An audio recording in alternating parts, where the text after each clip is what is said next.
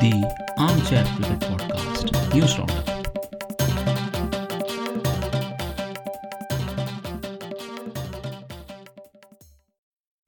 Hello all. Welcome to another episode of Armchair Cricket Podcast, a podcast focusing on Test cricket by armchair critics of the game.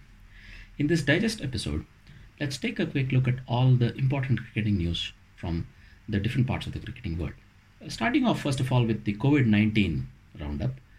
It's come to notice that a Bangladesh under-19 player, Iftikhar Hussain, has tested positive and has gone into self-quarantine. Similarly, two South African men's players have tested positive. This was discovered during a culture camp that was being held for South African men's cricket players, and this had about 32 players participating in this camp. And these two players who have been identified as COVID positive have withdrawn from the camp and have gone into voluntary quarantine as well. Moving on, let's take a quick look at all the news from the IPL 2020. It looks like there's a bit of trouble in paradise, clearly, because with the CSK camp, there have been a suspected number of 10 to 12 players and staff who have tested positive for COVID-19. This, we suspect, includes a seamer and also other staff members like support staff and other people. And this means, all of these players have gone into quarantine and the camp has been sealed off. Those that are remaining in the bubble will train together, but they will be tested more stringently to ensure that there are no further cases of COVID. On the back of this, it's come to our notice that Suresh Raina has pulled out of the IPL 2020 due to some very sad personal circumstances. It has come to notice that there may have been some deaths in his close family. As a result, Raina has chosen to pull out of the IPL 2020. This news has not yet been confirmed, but this is what we get to hear, and we are trying to see if they make sense. But maybe there are some other reasons behind it. Nonetheless, as a very, very experienced cricketer and really one of the stars as far as IPL is concerned, this is going to be a big blow for the Chennai team, and it will remain to be seen if they choose a different player to replace Raina.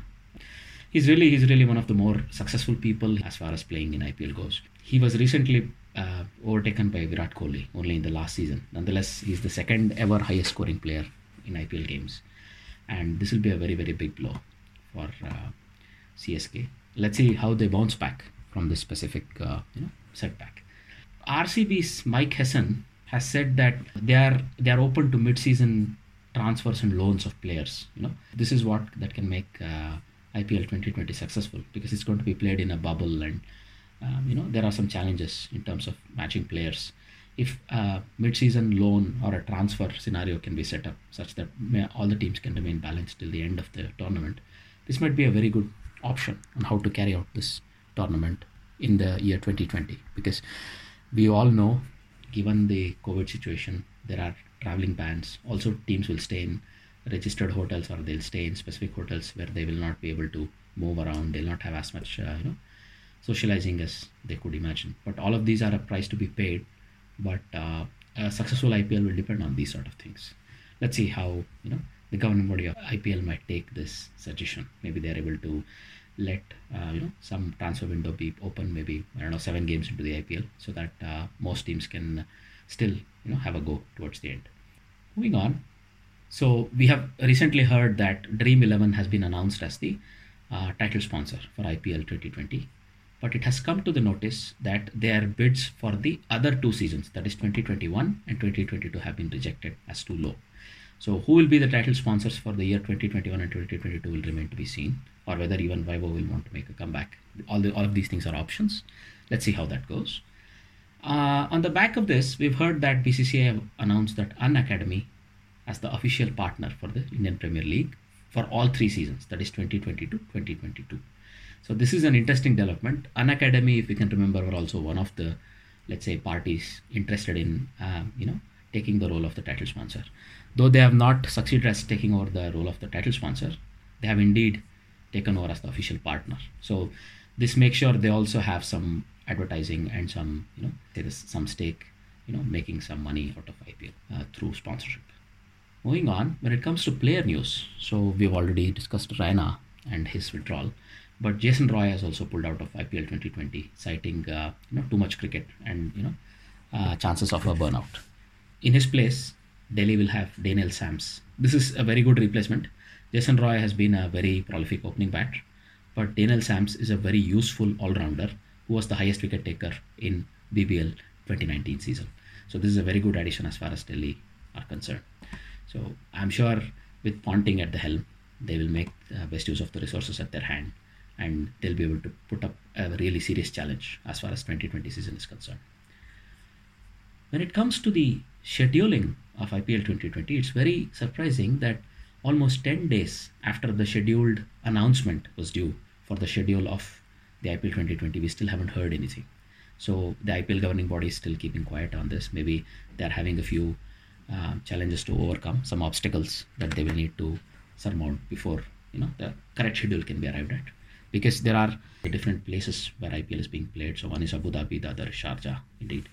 And based on these two things, maybe in order to have the schedule in such a way that there is no clash, they're still coming up with a schedule to allow more competitive cricket, but also enough opportunity as far as all the teams are concerned.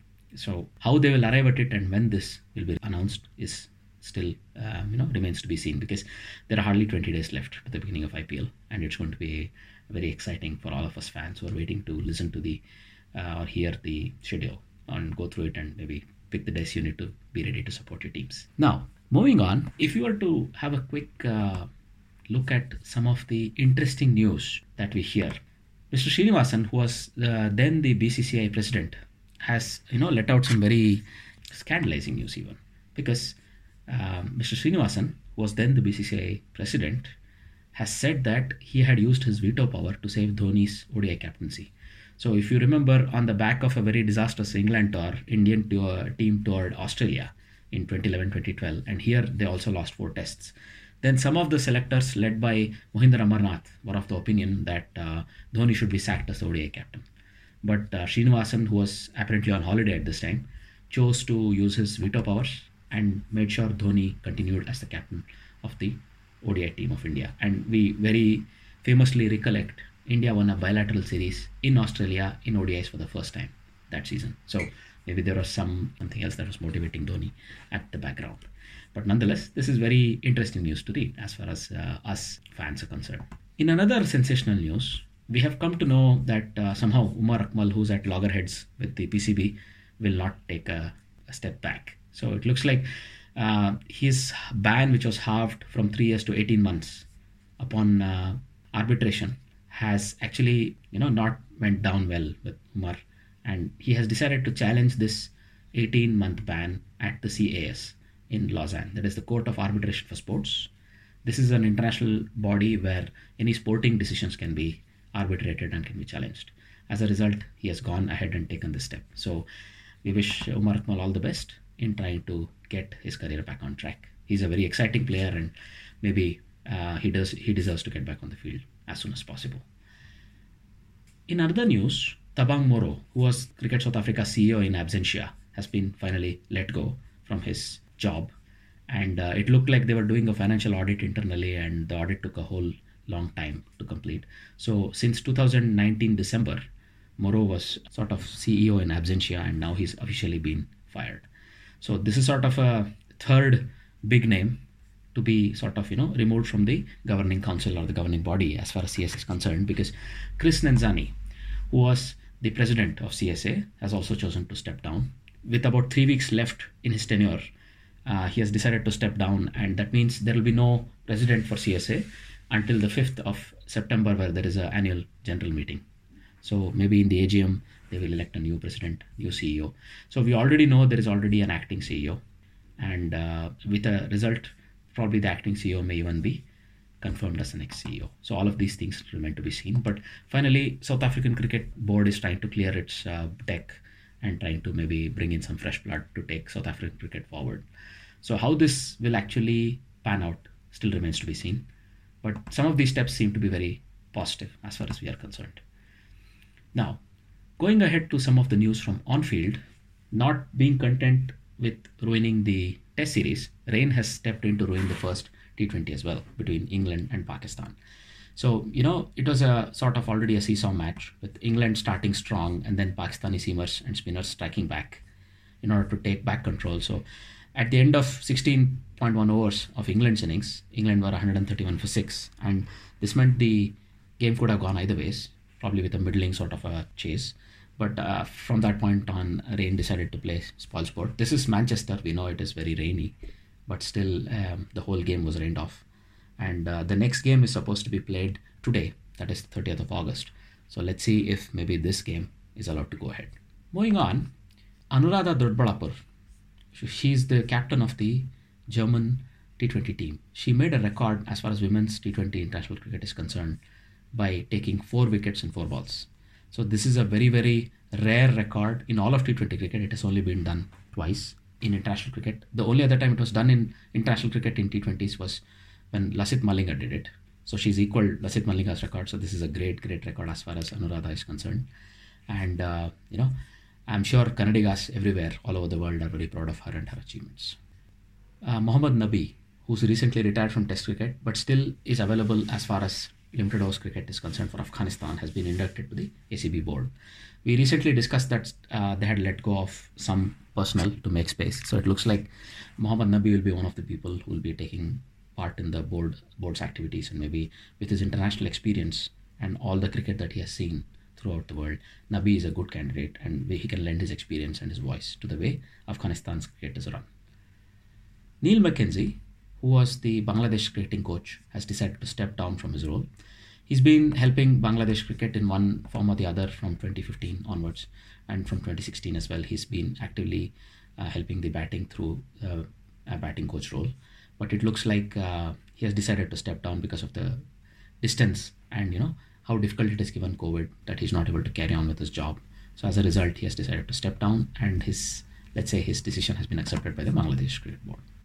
In a good news, Jack Scalise, Zahir Abbas and Lisa Sthalekar have been inducted into the ICC Hall of Fame.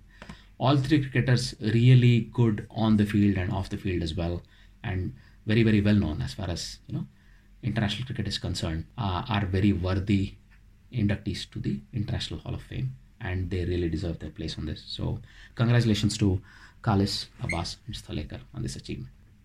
Finally, in a bit of good news, Afghanistan have proposed to play a one-off test in Australia, and this is probably going to be in the Perth Stadium, and this is going to be December 7th to 11th.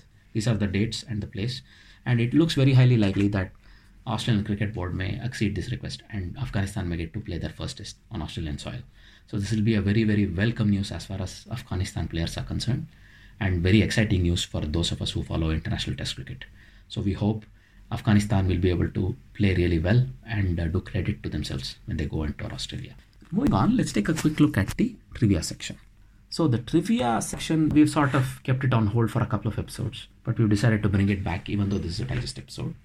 So in this episode, let's revisit the question that we had asked a couple of episodes back. So the question was, which batsman has the honor of being the 500th test wicket for 2 different bowlers? So this is a really, really, if I may say, great honor. So the batsman was Craig Brathwaite. This was in the latest TV series, test series that just concluded between West Indies and England. And in this test series, we remember Craig Brathwaite was already the 500th test wicket for Anderson. So he became the 500th test wicket also for Stuart Broad. So, well, congrats, I guess, to Craig Brathwaite.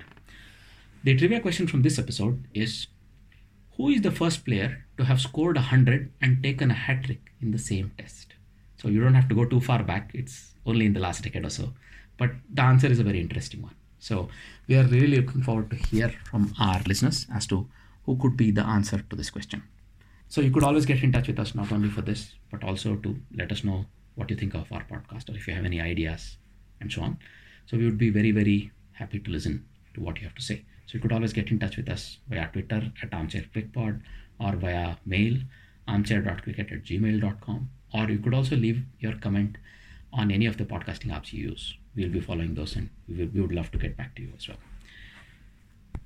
Considering that there's a lot of cricket coming up, at least in the limited overs format, we would be very closely following it. For example, we have our friends Guerrilla Cricket, who provide us free online radio commentary. So in these or any other formats, we'll be following this cricket, and we would also be online on Twitter. So if you're on Twitter with us, please do reach out to us. That'll be great to listen to. Having said all that, it's a goodbye from me, And I hope you have a very good day wherever you're listening from. Thank you. The Armchair Cricket Podcast News Roundup.